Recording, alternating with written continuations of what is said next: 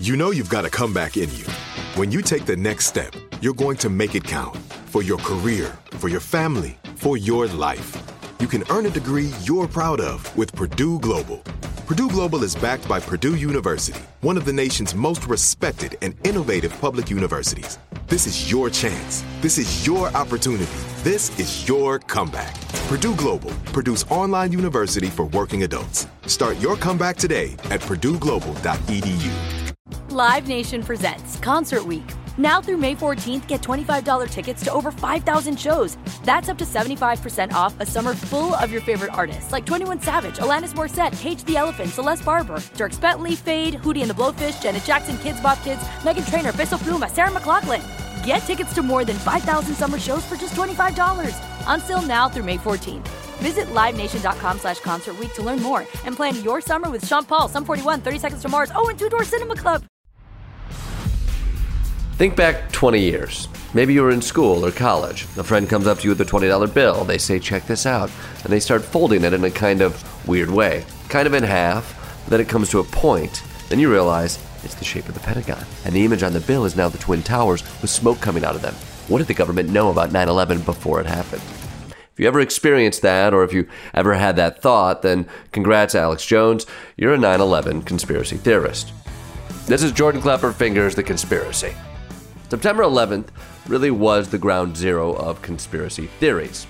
Chances are you can name one. Jet fuel can't melt steel beams. George Bush did it. What about Building 7? Osama bin Laden is a CIA operative named Tim. What's that you don't know about that one? Well, someone told it to me just a few months ago at a Trump rally. People are talking. Is bin Laden still alive? Tim, Are you doing math right now? no, I'm trying to remember his real name. Tim. Osama bin Laden. Yeah, Tim. Tim? Someone, forgot his last name. Tim is not the most Saudi name. And he wasn't Saudi, he was wasn't. from the CIA. Needless to say, when we heard about Tim bin Laden, we were like, let's get to the bottom of this huckleberry.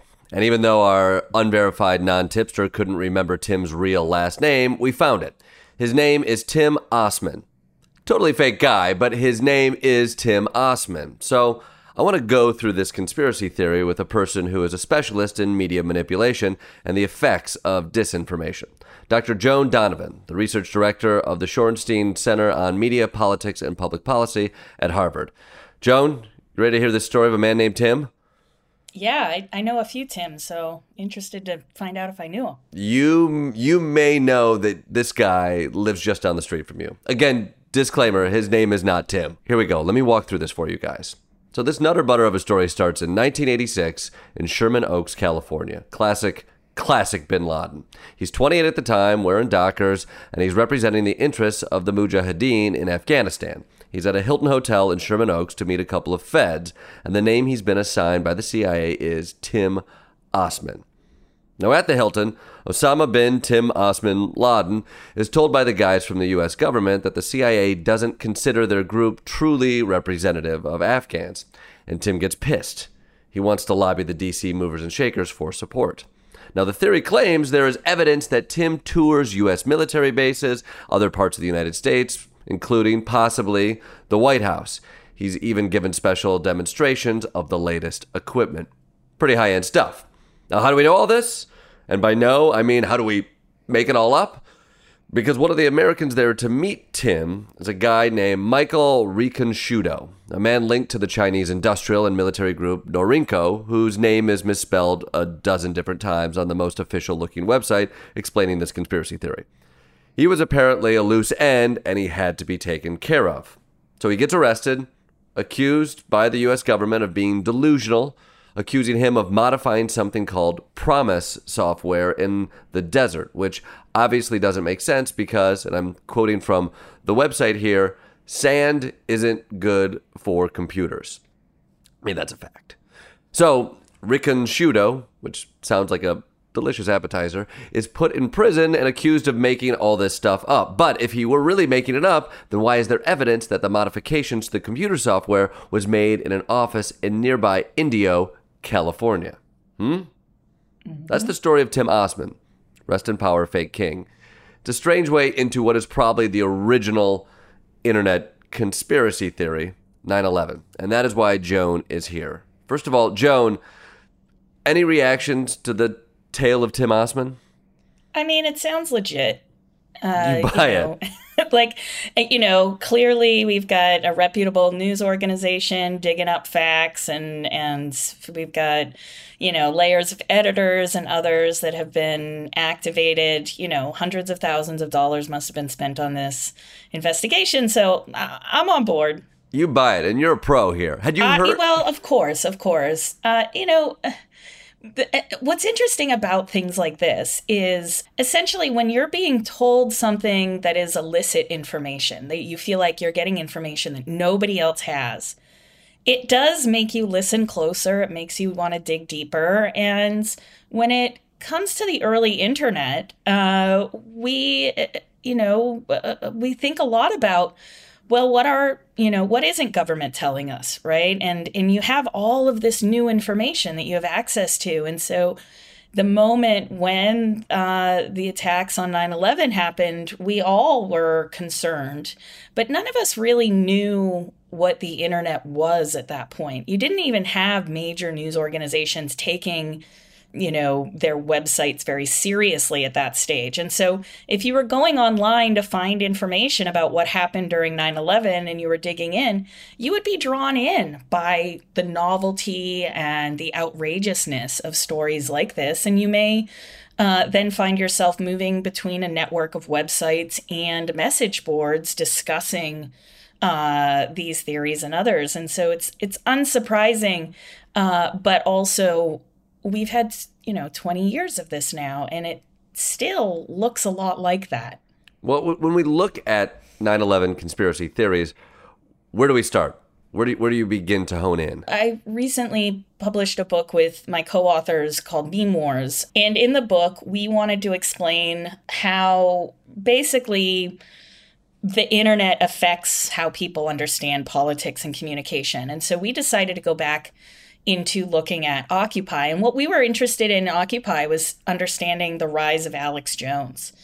And as we were digging in, we couldn't ignore the fact that Alex Jones was also one of the major contributors to 9/11 conspiracy theories. But it wasn't the same then. It wasn't like he was online pushing this so much. He had a lot of television stations that were airing his show.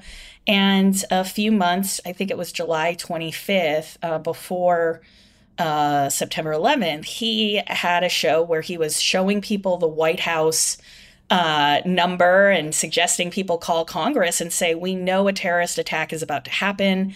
We know that bin Laden is going to be involved. They're going to blame it on him. And you, as a listener, have a role to play.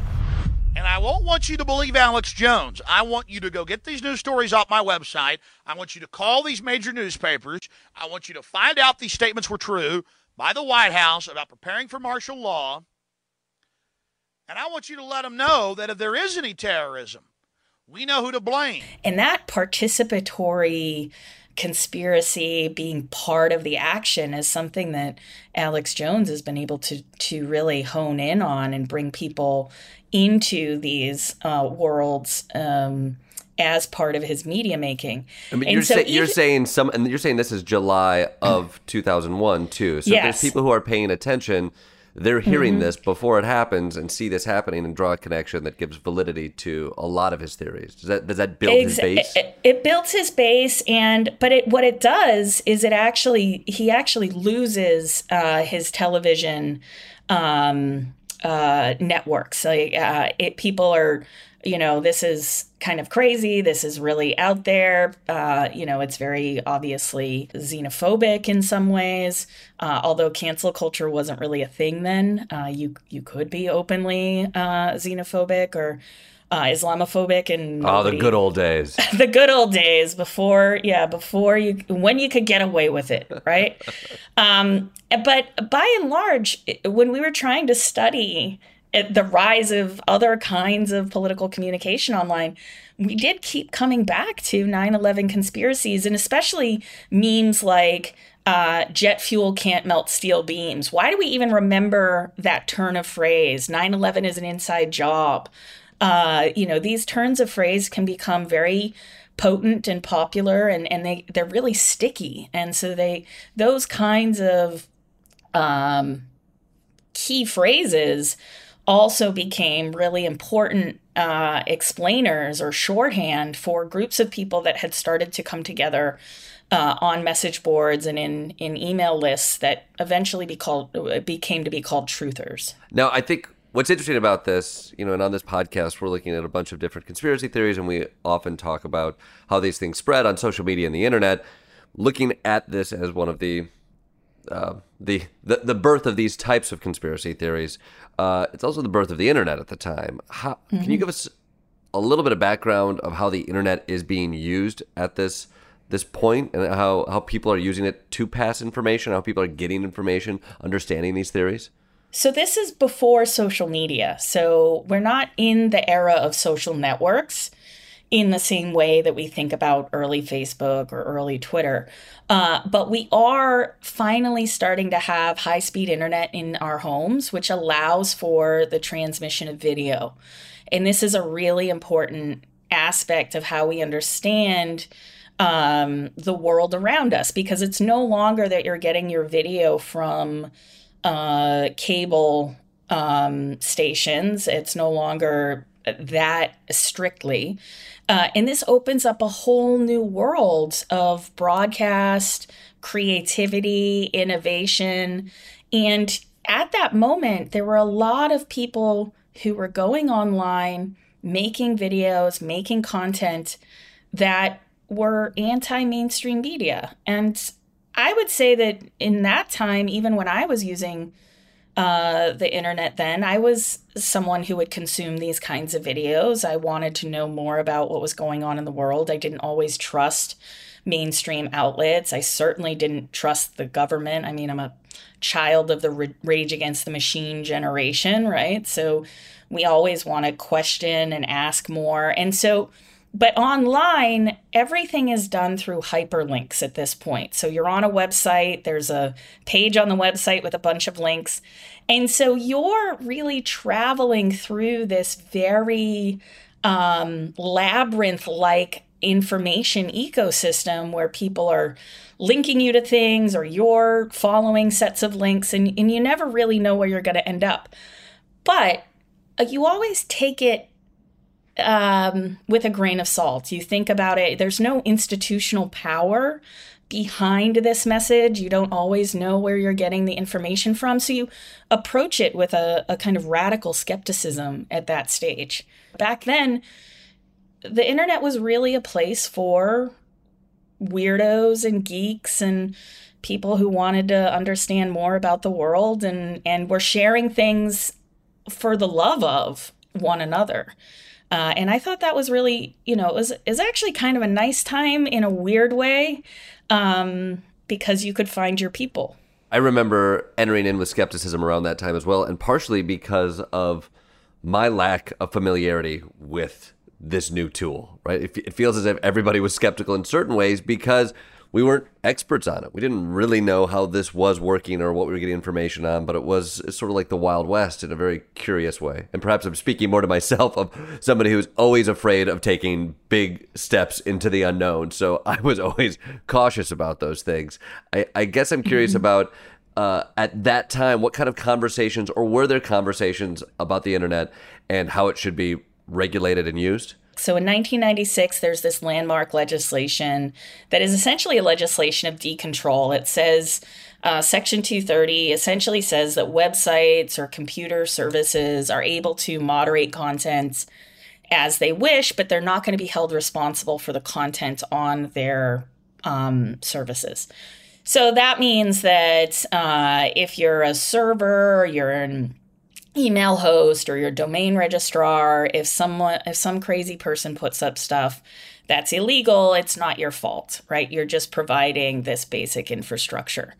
And so that law gets passed, and you start to see different web services blossom, and you see groups of people still feel like they have mastery over the means of communication. They are able to build their own servers. They're able to register their domains. And so essentially at that time online, regulators and many people using the internet were very optimistic that there weren't going to be these major crimes committed.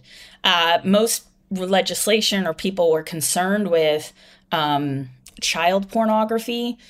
As we know, or maybe people don't know, but the internet's backbone and the innovation around the internet actually came about as the pornography industry came online. And so the way in which we remember internet history, as a professor, I'm always telling my students, like it was really, it matured around pornography. And so it's not like we endeavored to build an internet that was going to be the place for, this free and open library of information where everybody's getting access to the world's knowledge. Like, you remember AOL, right? Follow the porn. And that's always been the history, right? Isn't that also the innovation towards home movies? Allowing people to watch it at home primarily came because people wanted to watch pornography at home. And so the technology follows the porn. If we could only aim pornography at a working democracy, that's what I'm hoping for. Then we can technologically get to a good place. And yes, it'd be like, oh, thank God, we have a lovely democracy that responds to the needs of its people. How do we get here? Well, people wanted to watch democratic porn. Fine. Okay, it's weird. It's a little strange, but no kink shaming here. No kink shaming as long as my vote counts. But if you think about it then, as we describe the history of the internet, we're not talking about then, we want people to have access to legal, law libraries, and we want people to have, access to the greatest science. A lot of that stuff is still behind paywalls. And so at that time, the early internet, maybe the Wild West doesn't really even describe it, but it was a bit of a free-for-all, and the major innovations weren't, necessarily tied to any particular public interest or social good. And so conspiracy theories and conspiracy communities were not just a place where you could jump in and say things and contribute, but these were also communities where people thought that they were building some kind of knowledge, some kind of resistance to the establishment, right? And so the internet had in its infancy this relationship to liberation, this relationship to, if we had the facts and we were able to communicate freely, we wouldn't need government, right? And so there is a kind of techno-libertarian ethic that undergirds the rise of these kinds of communities online. I love it. I want to take a quick break, and when we come back, we'll be joined by Corey Rowe, a filmmaker who created one of the first viral conspiracy films about 9/11. We'll be right back. This is it. Your moment. This is your time to make your comeback with Purdue Global. When you come back with a Purdue Global degree, you create opportunity for yourself, your family, and your future. It's a degree you can be proud of, a degree that employers will trust and respect. Purdue Global offers working adults like you over 175 flexible degree programs to meet your specific career goals. These include associate, bachelor's, master's, and doctoral degrees and certificates. Purdue Global degree programs range from nursing to business to communication and more. Whatever your interest, we have the degree that will move you forward. You have the knowledge, you have the experience. Now it's time to get credit for the work you've done and earn the recognition you deserve with Purdue Global, Purdue's online university for working adults. You know you're worth it. We do too. So don't wait another second to get the degree that will take your career to the next level. Start your comeback today at purdueglobal.edu. Live Nation presents Concert Week. Now through May 14th, get $25 tickets to over 5,000 shows. That's up to 75% off a summer full of your favorite artists like 21 Savage, Alanis Morissette, Cage the Elephant, Celeste Barber, Dirk Bentley, Fade, Hootie and the Blowfish, Janet Jackson, Kids Bop Kids, Meghan Trainor, Peso Pluma, Sarah McLachlan. Get tickets to more than 5,000 summer shows for just $25. On sale now through May 14th. Visit livenation.com/Concert Week to learn more and plan your summer with Sean Paul, Sum 41, 30 Seconds to Mars, and Two Door Cinema Club. Welcome back to Jordan Clapperfinger's The Conspiracy. This week we're talking about Osama bin Laden and his apparently rich history as a guy named Tim from California who turned into a CIA operative, and we're also going to look at a few theories about what happened in the wake of 9/11. So I'm here with Joan Donovan, who you've been hearing from, but we also have Corey Rowe with us today. Corey's a filmmaker and a veteran.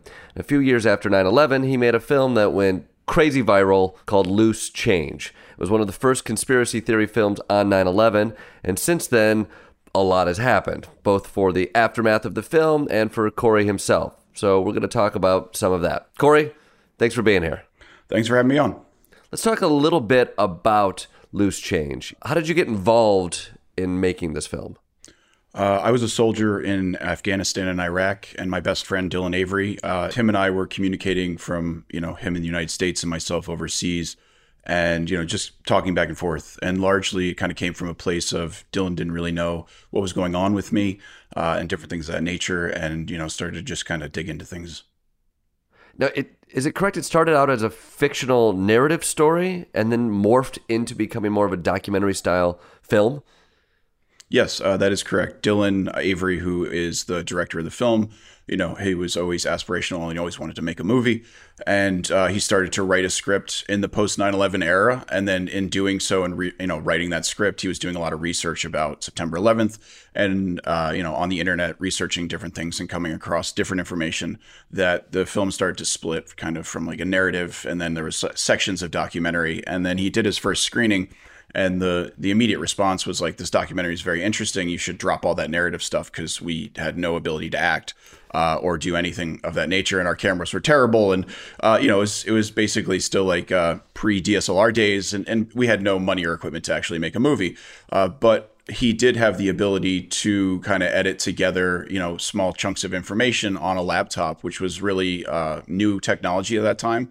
The fact that we were even able to get a camera at all and a laptop and be able to shoot content and edit that on, on a PC was revolutionary at that time. And it was really intriguing for us as young men and as myself coming out of the military.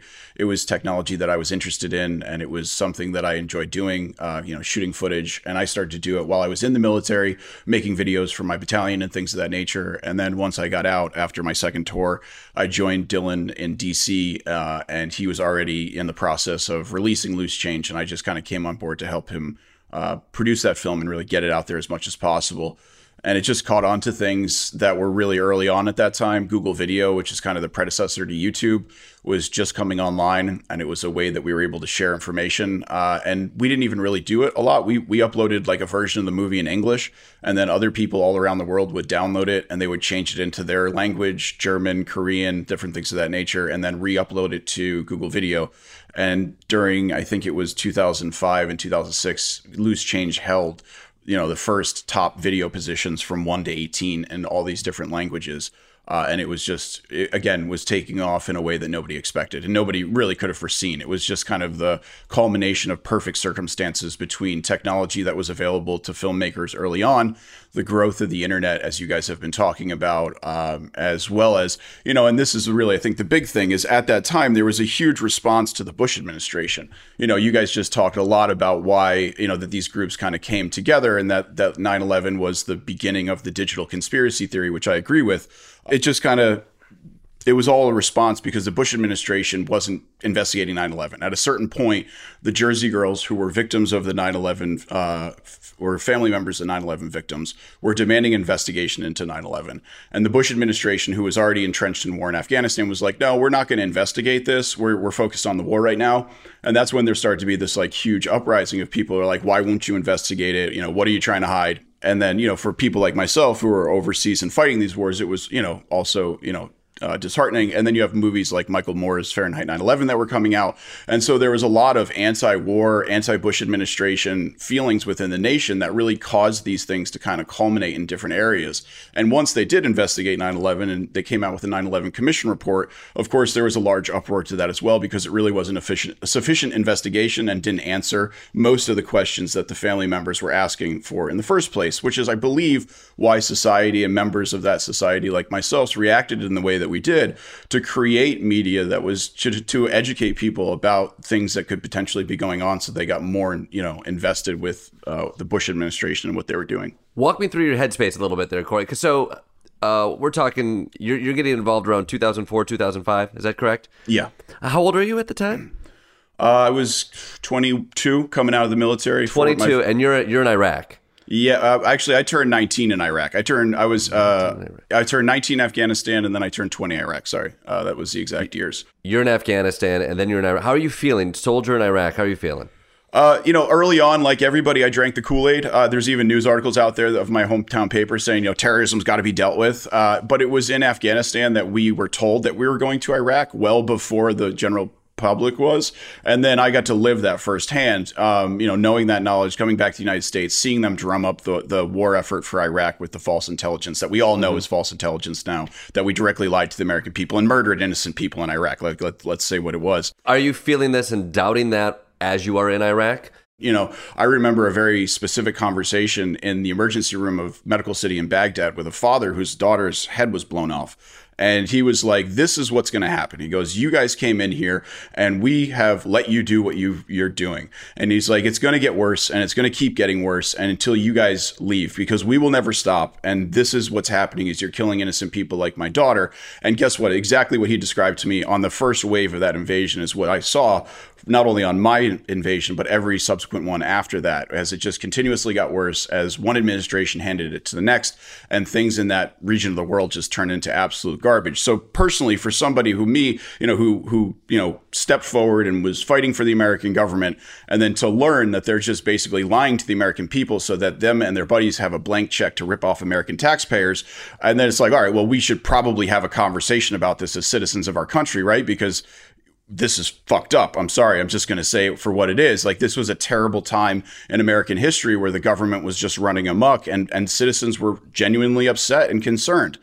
And that's where we, what I like to really focus on is the fact of where these kind of things came from. It's fascinating to hear, because this is the story we don't get to know. Like what you're walking into, where you're coming from as you start to put together Loose Change. I guess, so you have your experience in Iraq. It clearly affects your point of view and your opinion towards the American government. Clearly a lot of distrust in the information you're getting. And did you see the internet the way that Joan has kind of described it, as a place to find community, as to find porn? To find porn. Yeah, I guess first of all, do you first go and find porn, and then I could also use this as a place to find community and or to put out information, seek out information? Is your take on the internet at that time similar? What my take is on the internet is kind of a cause and reaction that we always see throughout human society as we continue to evolve, right? Information was growing and things were happening. And so these things started to go in one direction or the other. And it's really the largest question here is, can humans survive mass communication, which is what we're really at the beginning of here, and at the beginning of the internet was.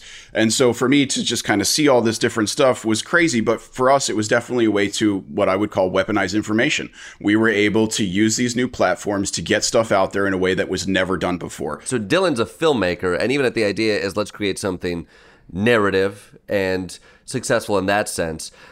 Did things shift and you saw yourselves as activists as opposed to filmmakers at some point? Yeah, definitely. I mean, we were given a pretty big hat to wear. It wasn't something that we asked for. We were young kids. Were we the best messengers for that? Of course not. Dylan just made a great video that was, that was caught by people. It was, people could receive it, or they liked it, or whatever about it was new. And like she said, they felt like they were on the inside of information, and so it grew exponentially. And there was memes later on about college kids pickup lines was, have you seen Loose Change, and that kind of thing. But it definitely morphed. Like, we're talking about two very different eras of time here. We're talking about the creation of Loose Change and the base of the internet, and then where we are today, which is wildly different. Right. We'll get into some of the content of Loose Change and also where we are today. Joan, I want to bring you in here. Loose Change becomes, some say, one of the first viral hits. Something like 100 million people watched it, were affected by it. What was it that made it go viral from your perspective, Joan? Did we have even a concept of virality at the time when this was launched in 2006?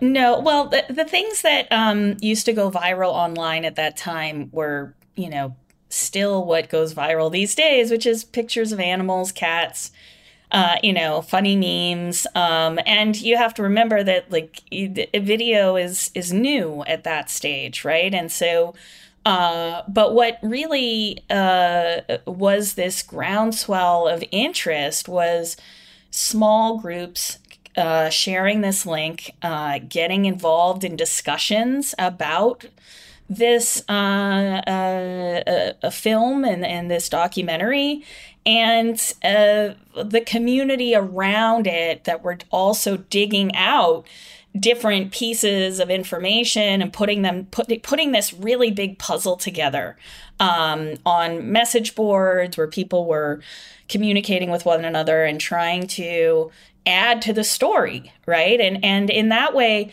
the early internet is highly participatory. And I think that one of the things you don't get with the kind of conspiracy that we would think of with JFK is the narratives come down, but there's not a lot of ways in which you can interact with the narrative. You can believe it or not.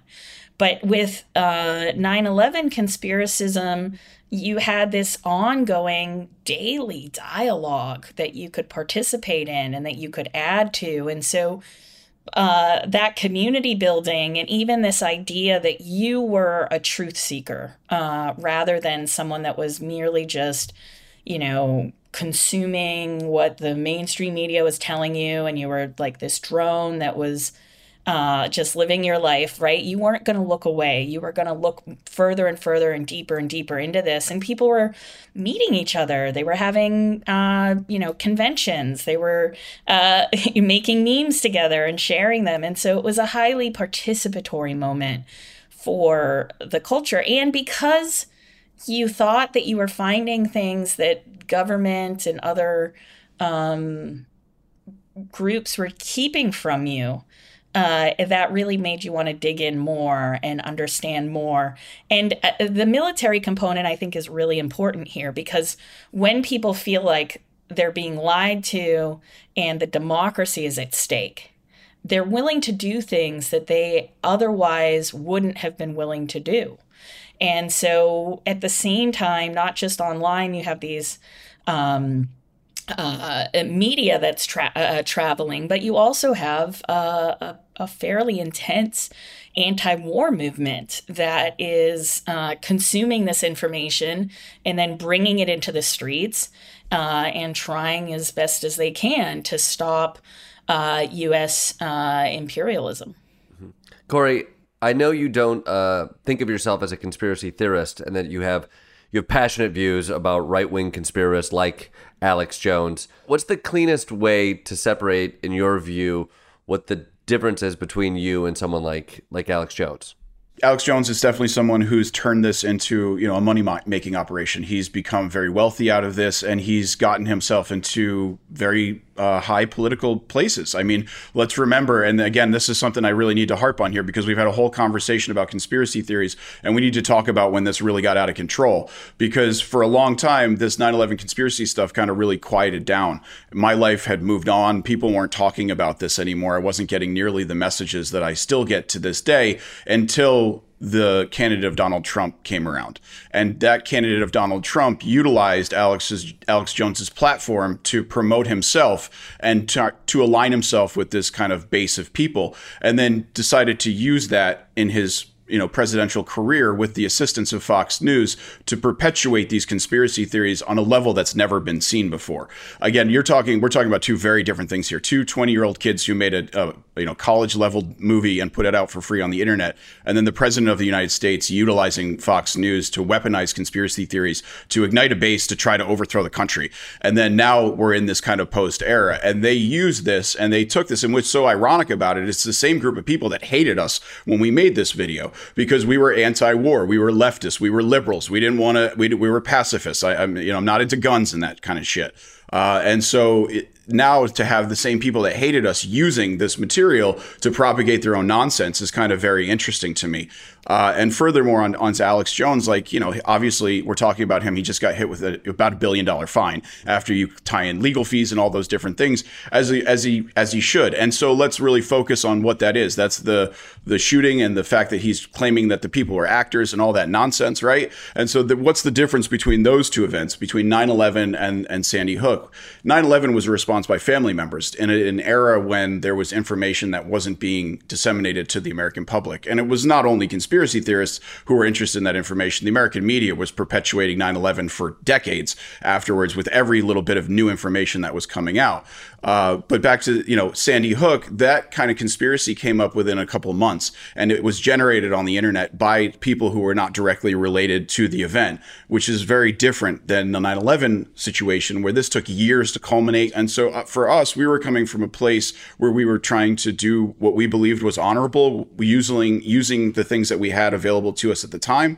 And we believed in what we were doing, and we were trying to make it the most scholarly piece of evidence that we could put out there. And that's why we did so many revisions, and that's why we kind of removed things and we admitted to our mistakes, and we consistently tried to just have a conversation about it so that we could always get a new investigation. And that was always our aim. And the reason we wanted that new investigation was to support the family members who also wanted that new investigation into 9/11, and they never got it. What is your relationship with it now?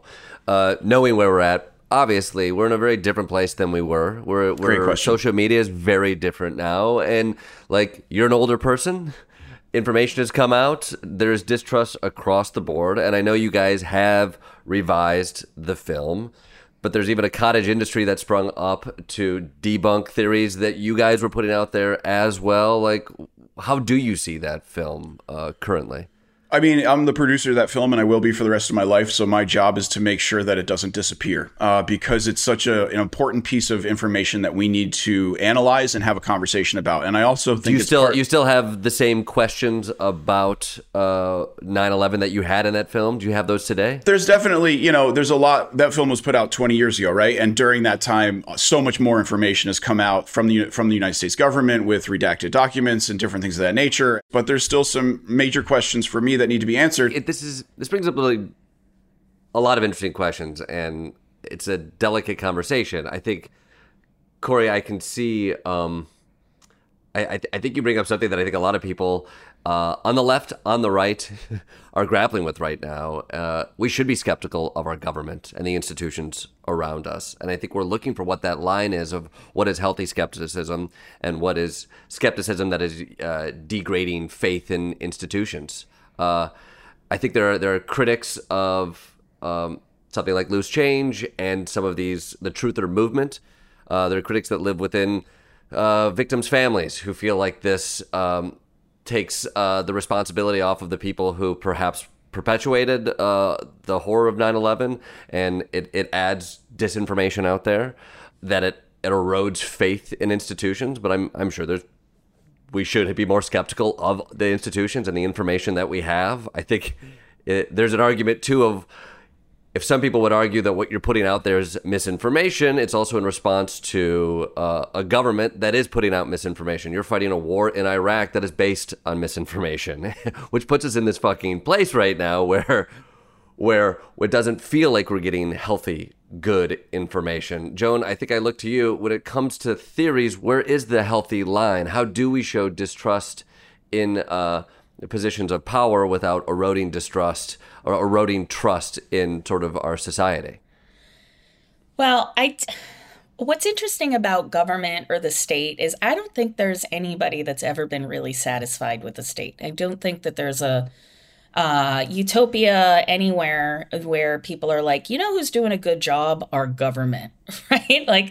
It's just not something you hear, right? Especially as we get into different issues. But back in the early aughts, people were using, there was a familiar meme going around, Bush lied, people died, right? And he had made these statements about, quote unquote, a massive stockpile of biological weapons. Others had argued that, well, we don't know if there are nuclear weapons, but we're pretty sure, and so there was a lot of hedging back then about what to do and how to do it. But when you say massive stockpile, and people are doubting that, the governments tend to double down on that information. We've seen that meme repeated over and over. Obama lied, people died.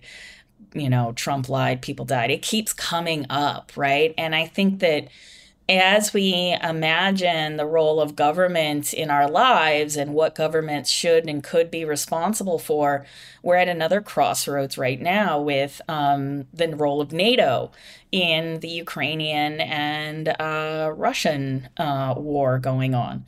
And is it the fact that NATO is fighting a proxy war with, with Ukraine suffering all of the serious casualties?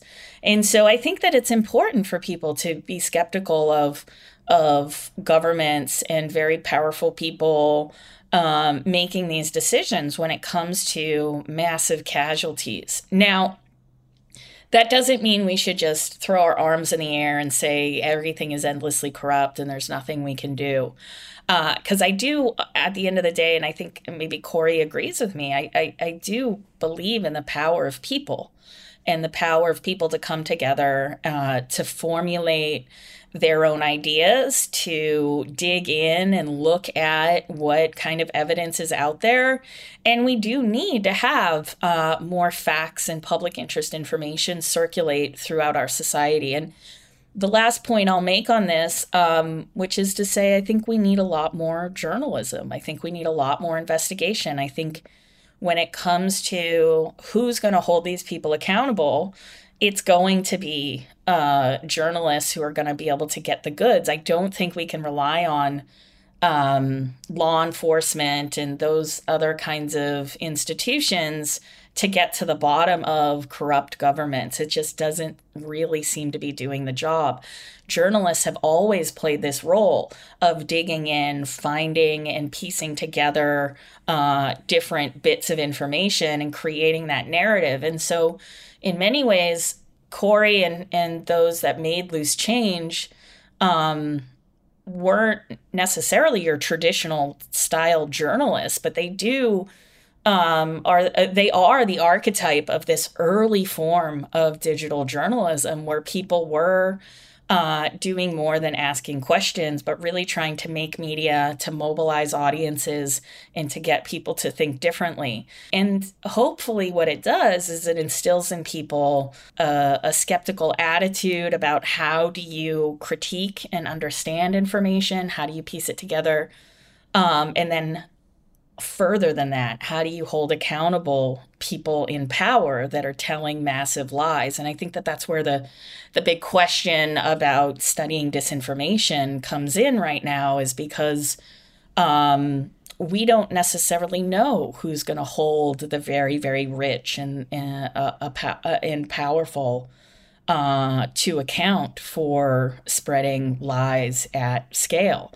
I think the most recent example of that is trying to understand who is responsible for the January 6th insurrection and what does that mean to hold someone responsible for an event like that.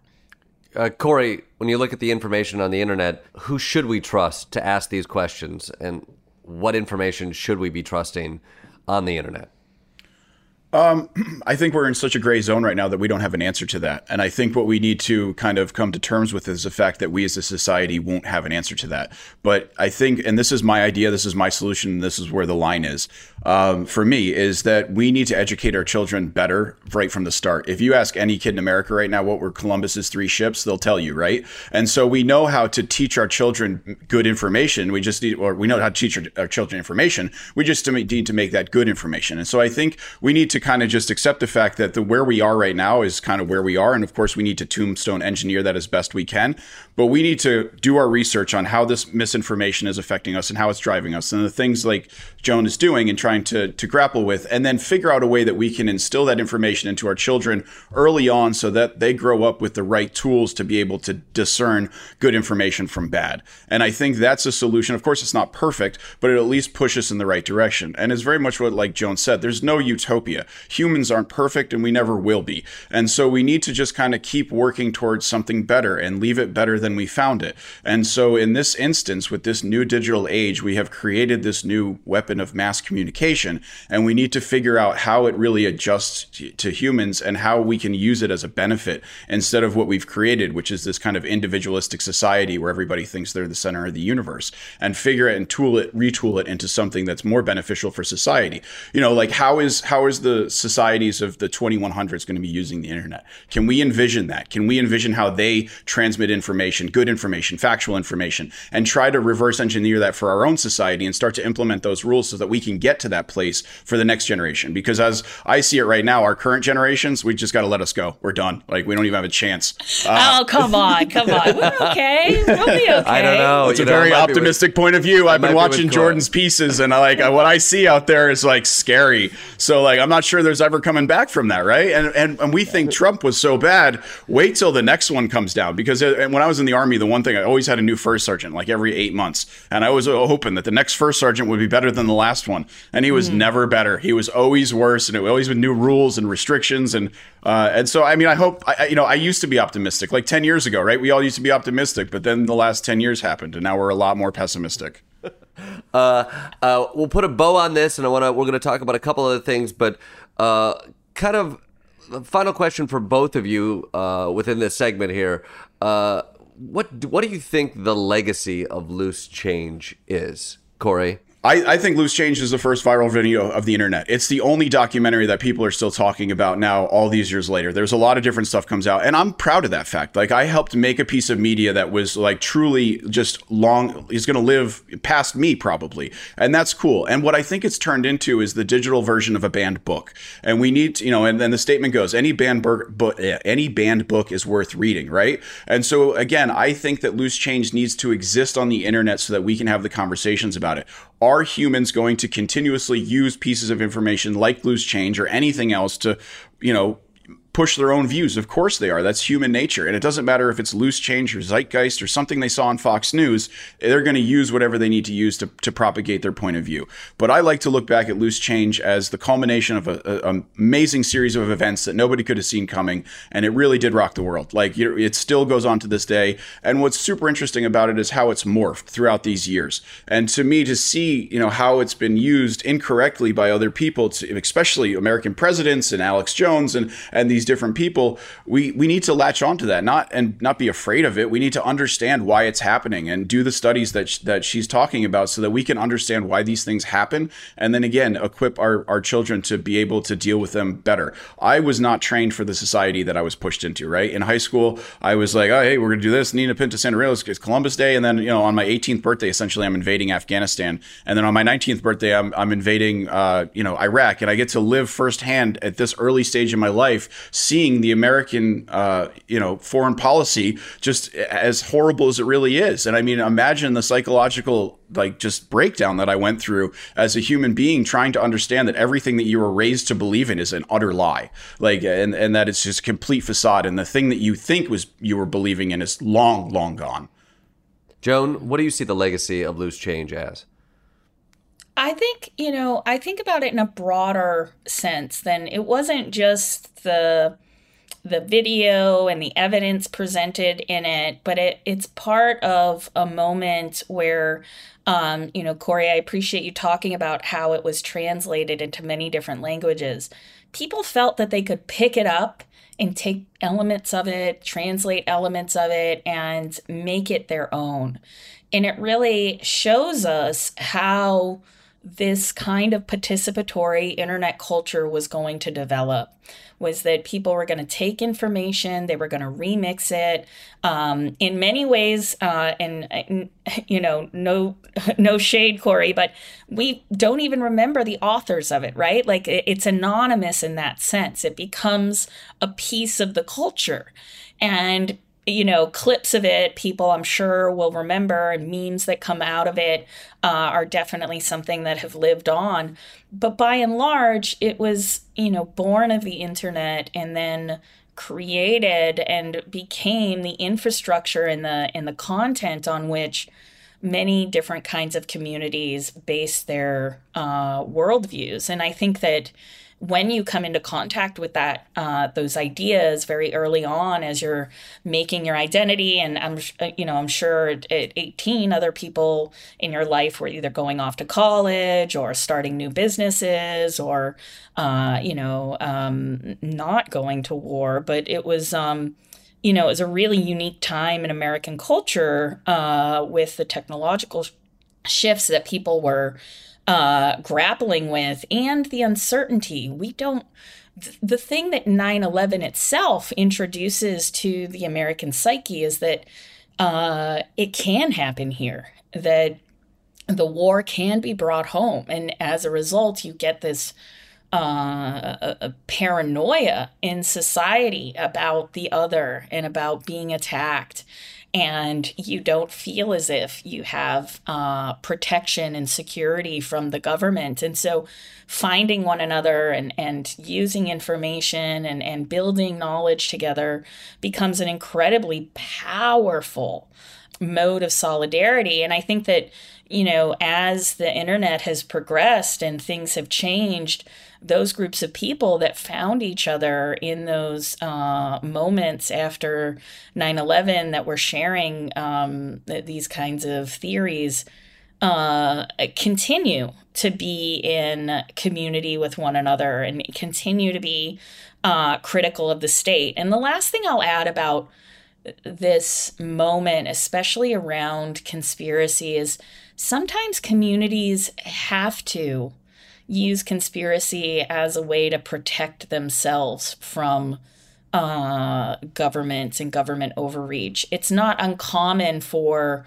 if you take a situation like Flint, where people were saying there's something wrong with the water, there's something going on. And people were really dismissive at the beginning of the Flint water crisis because people hadn't really learned how to do science and to build science around the pollution in Flint. And so sometimes rumors and conspiracy can help communities come together and focus on a problem. And sometimes it's true. And I think that elements of what came out of Loose Change or out of that moment that we would have called conspiracy end up challenging power and becoming an important way in which we resist tyranny and authoritarianism. Yeah. Well, we need to take a quick break, but when we come back, I want to dive into how social media companies are dealing with disinformation in 2022, or if they even are at all. This is it. Your moment. This is your time to make your comeback with Purdue Global. When you come back with a Purdue Global degree, you create opportunity for yourself, your family, and your future. It's a degree you can be proud of, a degree that employers will trust and respect. Purdue Global offers working adults like you over 175 flexible degree programs to meet your specific career goals. These include associate, bachelor's, master's, and doctoral degrees and certificates. Purdue Global degree programs range from nursing to business to communication and more. Whatever your interest, we have the degree that will move you forward. You have the knowledge, you have the experience. Now it's time to get credit for the work you've done and earn the recognition you deserve with Purdue Global, Purdue's online university for working adults. You know you're worth it. We do too. So don't wait another second to get the degree that will take your career to the next level. Start your comeback today at purdueglobal.edu. Live Nation presents Concert Week. Now through May 14th, get $25 tickets to over 5,000 shows. That's up to 75% off a summer full of your favorite artists like 21 Savage, Alanis Morissette, Cage the Elephant, Celeste Barber, Dierks Bentley, Fade, Hootie and the Blowfish, Janet Jackson, Kids Bop Kids, Meghan Trainor, Peso Pluma, Sarah McLachlan. Get tickets to more than 5,000 summer shows for just $25. Until now through May 14th. Visit LiveNation.com/Concert Week to learn more and plan your summer with Sean Paul, Sum 41, 30 Seconds to Mars, and Two Door Cinema Club. Welcome back, everybody. Joan, if posting a conspiracy theory on YouTube is media manipulation, is the company that lets it remain posted participating in that manipulation? Well, it's a good question. Right now, legally, the answer is no. Although there is an interesting case that's being picked up by the Supreme Court where there was some terrorism content that was posted on YouTube, and the terrorists made money off of it because it was monetized. And so now the Supreme Court is trying to figure out if YouTube was funding terrorism. Essentially. And so that is a very unique thing, though. But by and large, companies get a big pass on their products being used to spread conspiracy. It's only been since about 2018 that companies have decided that they're going to enforce terms of service around lies and disinformation. I think in 2018 was the first time we saw InfoWars and Alex Jones get deplatformed. He's probably one of the most famous people that have been moved off of these platforms. And that had a lot to do with public pressure by activists and advertisers to ensure that the information that was being provided on these platforms, even if it was entertainment, was not defamatory, libelous, hate, harassment, or incitement. The question always becomes, where is that line? And if you have to censor him for this, then you have to censor this person for this. And before long, no one can say anything. And I mean, I've dealt with this personally as well. Like Loose Change lived on YouTube for years. It's had hundreds of millions of views. So many people have put it up. I had it on my own channel just because I needed a place to park it for free so that people could see it, analyze it, have conversations about it, what have you. And of course, over the years, people have complained to YouTube about it, and they would send me warnings about it and things of that nature. But one day, essentially right after around 2018, I just one day got an email from YouTube, and it was like, we've taken down Loose Change for hate speech. You can't fight against this. This is just something we're going to do. And of course, I write back like, what exactly is the hate speech within Loose Change? Because there's nothing in Loose Change that's trying to incite a riot. There's nothing in it that's defamatory towards anybody. And it's just it's a piece of information after information that we're putting forward. And so YouTube has the ability as a content provider to not allow me to put my video on them. And that's their business. And that I understand. I think that's a great line for companies to have the ability to shut those things off. I think it was amazing that Twitter was able to turn off Donald Trump, right? And I hope he never comes back. But at the same time, these are all crazy people. They're going to keep talking. It's our responsibility not to listen to them. There's, I'm driving through Amsterdam, New York the other day. There's a guy in the bus station just yelling at everybody that drives by. If I stop and listen to him and start broadcasting him on national television, well, that's more on me and the people watching than the person who's yelling at the bus station. And so at my point, we need to be able to live our life. We need to be a free person in a world, and not because we're Americans, but because we're humans. And you have the right to live your life. And as long as you don't hurt another person, physically alter, change their life in any way, then you should have the ability to live your life however you want. And we're seeing that pushback between regulation, the state, and people who want to live their life and do their own thing and self-identify as a cat. We're in a tricky spot though right now, right? Like you keep talking about Loose Change or all these things as pieces of information. And you're right. We should be able to have access to information, to have conversations around information. I'd love to live in a society that can have complicated, thoughtful conversations that can be extended and interesting. Sadly, it doesn't feel like we're in that society very often. But putting something controversial on an online space might not just be information anymore. I mean, it is an act that incites distrust. It's an act that could incite excitement and interest and curiosity for sure, but I don't know if it is neutral anymore. And so is it a cop-out to say it's just information? Alex Jones can put that out there. It's just information. Like, this information has a reaction and causes a reaction. It is, and people should be held accountable when that information takes things to the next level. And again, why I was never invited on the Daily Show before Donald Trump, right? Even when Loose Change was at its heyday, like you guys wouldn't even talk about it. And now 20 years later, post Donald Trump, we're having these conversations, not because a DVD was made 20 years ago, but because a president used the national platform to propagate lies to the American people, which caused them to try to overthrow the United States Capitol. And every single person that was there should be held accountable, and they should be put in jail, and the president should be held accountable. And we should learn from that as a country and as a society. And that's the line, right? Because if you go over line, you start to hurt other people, you take away their freedoms, or you're impeding them from living their free life. That's where the line is. And we were never there before. We were never having those conversations. It wasn't even part of it. Now, post Donald Trump, because we have this, now we live in a world where we have to deal with all this craziness. And it was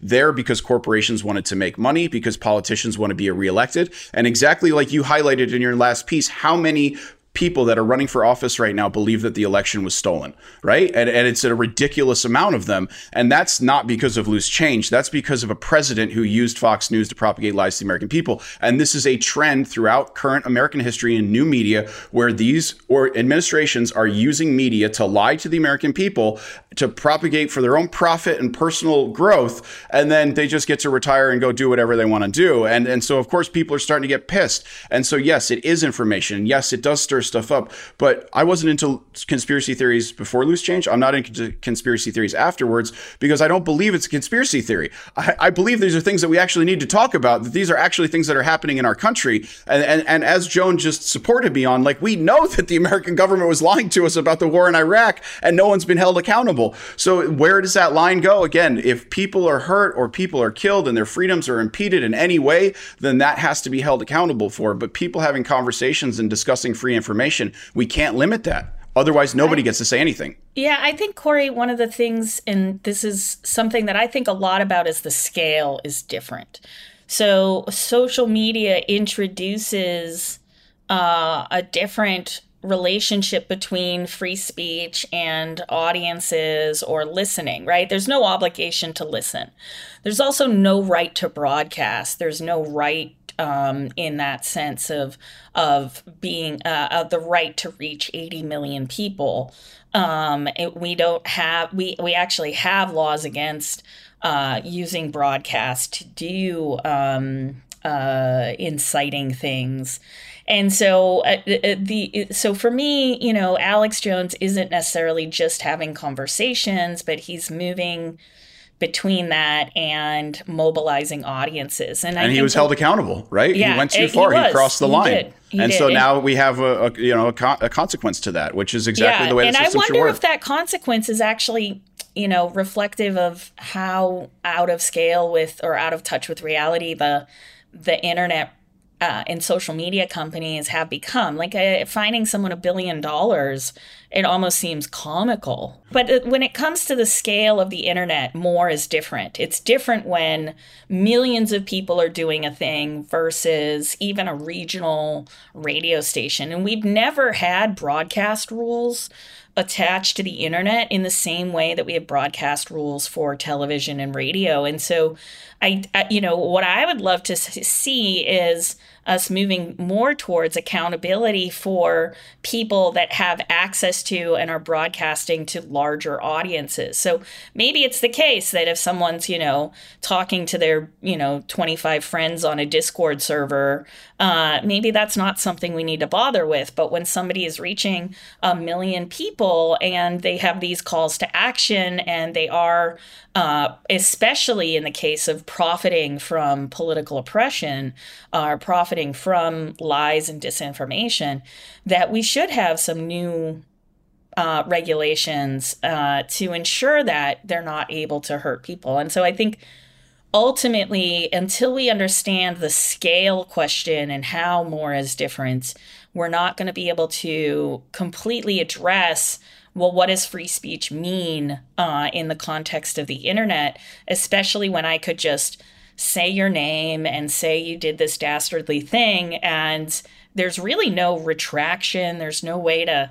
but it's gotten so much worse than that, right? Like Yeah. we're way beyond that at this point too, because now you can have a kid walk down the street with an AR-15, shoot and kill people, and you have half the country that supports that person, and you have political candidates, news stations who then fight for that person. And what's even worse is, again, it's not just about groups on the internet. Now we have CNN and Fox that no matter what the question is, it's going to be a debate from one side or the other. And it is sickening no matter what side of the conversation you are, right? If you're a conservative and you're watching Fox News and you see CNN, you're like, oh my God, this is just absolutely ridiculous. But if you're a liberal and you're watching Fox, you're like, you're in the same position. There's a really interesting book one of my team members wrote called Networked Propaganda. And it's about these media ecosystems and how the media has developed over the last 20 years, but particularly looking at the 2016 election. And the right-wing media ecosystem is very different from left and center media. And what's interesting about the right-wing media ecosystem is how quickly they will coalesce around a story and a narrative. And if the facts don't fit, it's party over the news, right? You got to get the party line.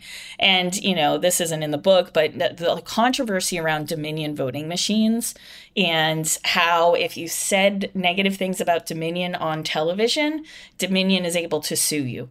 If you were saying negative things about Dominion on the internet, it's going to be decided by the courts. And I think that moment where we start to realize that these media companies are constricted in some ways by these different mediums and the regulatory systems around those mediums, eventually are going to be tested in the courts. And, when it comes to left and center media, they do not have the same kind of infrastructure online. They don't have the same kind of motivated audiences in order to spread and distribute the news as the right does. The right has an incredible distribution muscle through Facebook and Twitter and YouTube.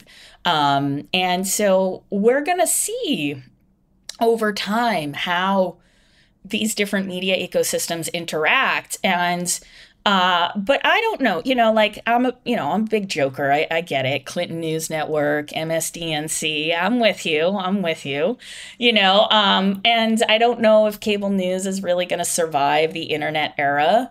But what we're dealing with is a difference of, well, do we want news or do we want partisan politics that looks like news? Right. And some of this is, I know I can tell, Corey, for you, it comes down to, well, who's getting paid out? And, and I agree with you. We should follow the money, always follow the money. But also, I think the light for me, or the optimism, comes in where the internet is a huge international project. And we could reimagine some technology, some design, so that we have room for news. We have room for fact-based discussion. And right now what we have is social media, which is essentially trying to monetize any bit of information that it can. And it's not designed specifically to spread public interest information. And I think that's where we get into a lot of our problems, because we used to rely much more on traditional media to get information out there. And now the gates have shifted. And I wonder, at the end of the day, are we going to be able to depend on Elon Musk and Mark Zuckerberg and, Kanye's buying Parler? We've got Trump with Truth Social. Are we going to be able to trust social networks to get this public information out there? And if not, what do we build, right? And how do we get there? And those for me are the big questions moving forward. Well, let's, I want to ask one final question in that world, because I know there's disagreements here, but it sounds like we want a similar thing, which is to have free-flowing information and conversations.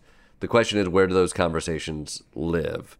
And what you just described, Joan, is a sloppy social media system, doesn't know how to manage disinformation. It's now being run by Elon Musk is running Twitter, who is throwing stuff willy-nilly at the wall. Where are we supposed to have these conversations? What can these platforms do? Or is there a platform where this type of healthy discourse can live? Or are we just screwed? Corey, what do you think? Well, again, I mean, this stuff's always been around, right? It's just more visible now. KKK existed before the internet, and they had their little meetings, and they put on their costumes, and they did all those different things.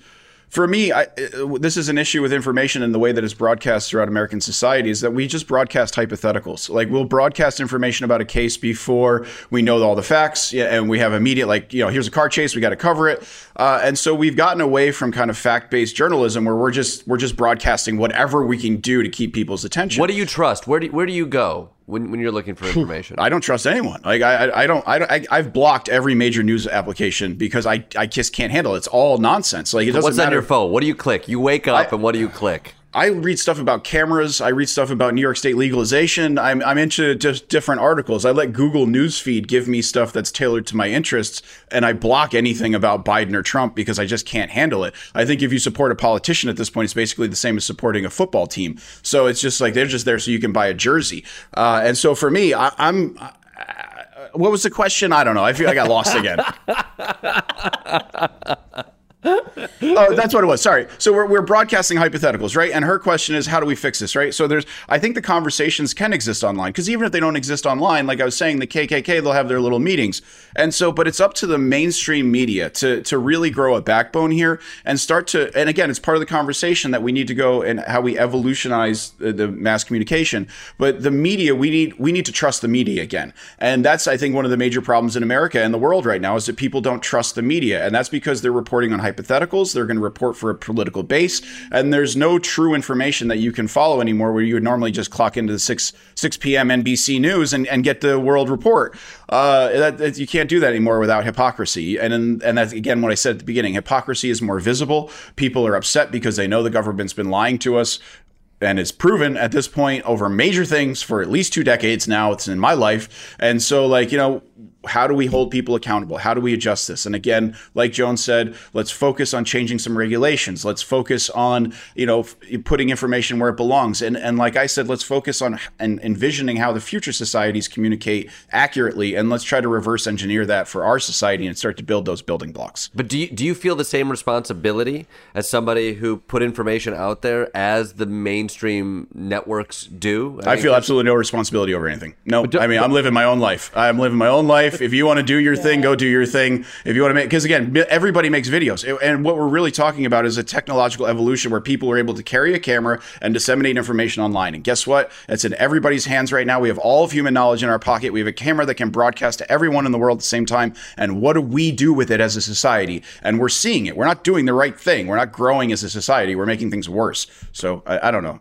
But you have a clear distrust for the media ecosystem, but you yourself are a part of that. 20 years ago, I made a DVD. We don't post on Facebook. I'm not out there promoting loose change. I don't talk about it unless somebody reaches out to me to ask about it. And I only do major news at this point because the littler guys just are normally tailored in one conspiratorial direction or the other for the right or the left. And so I like to have real conversations with people like yourself so we can have a real conversation about this stuff and kind of push it in a direction so that people understand it. I've seen too much lazy journalism where they're just like, loose change is responsible for all the disinformation on the internet. And it's like, that is the laziest thing you could do. Like, you're not digging into the conversation at all. You're not even looking at the information. You're just trying to get clicks. And that's where we are at with reporting right now. We're just trying to get clicks. And you yourself know that you have to do crazy things. You have to go to Trump rallies and ask people insane questions that I would be terrified to ask them in person. Don't blow up my spot, Corey. Don't blow up my spot. It's crazy. You're a crazy person, man. But I love you. And I really support everything you're doing, too. And I just want to say I love The Daily Show. And Jon Stewart was my fucking hero and still is as a veteran to be standing up for my rights when no other political candidate is. Like, I would vote for him if he ran. That's the only person I'm interested in. I tell you, I think he'd have some backers for sure. All the vets. Joan, if we can't trust the people running these platforms, how are we supposed to trust and use these platforms? I think, it's up to us to work together. I think journalists have a huge role to play. Journalism organizations have a huge role to play outside of news media and corporations. I think journalists still like academics, have a passion for the truth, right? And I think that we are truth seekers, and I think that that's an important thing to hold on to in a time when people feel like there's no anchor, that there's no truth out there that we can access. And in some ways, I think that post-truth society really favors authoritarians. It really favors those who are willing to lie to us at scale and oppress us, because we then deactivate, we then step aside and walk away from the responsibilities that we have to one another. So when it comes to someone like Elon Musk, he's not your typical Homo economicus rational actor. He didn't buy Twitter to make money, right? He spent $44 billion for a product that he probably could have built on his own for less than $1 billion. But what he was buying were the networks that we're all part of. He was buying the networks of journalists. He was buying the networks of politicians. He essentially bought the chessboard that global politics is being played on at this stage. There's really not a lot of ways in which anyone else could have that kind of influence rather than being the owner of a large platform. And I think that Musk's political aspirations in terms of being part of the global conversation about the war in Ukraine, what's going on in Taiwan, at the end of the day are also being driven by his business decisions around selling cars and who the markets are that are going to buy these cars. And he is going to be able to, gain some kind of political favor with different governments if he uses Twitter in that way. And so I think that there's a very big risk to allowing our communication commons to be owned by single individuals that don't have the public interest at the core, especially when it comes to communication. You guys are old enough to remember long distance calling. You want to call 3 towns over. It was going to cost you 25 cents a minute. We have a remarkable new innovation here where we can call across the world. I'm calling you from Ireland right now. I mean, we can call across the world for free and reach our family, reach our friends, reach our collaborators, colleagues. And that's something I don't want to lose in this moment where we're going to see this massive shakeup around what social media is, how much platforms cost, and eventually how these networks are going to change our society, especially our politics. And so I think the time has come, if we are going to fix this, for regulation around truth in advertising, knowing your customers. Political advertising online needs to have much more oversight.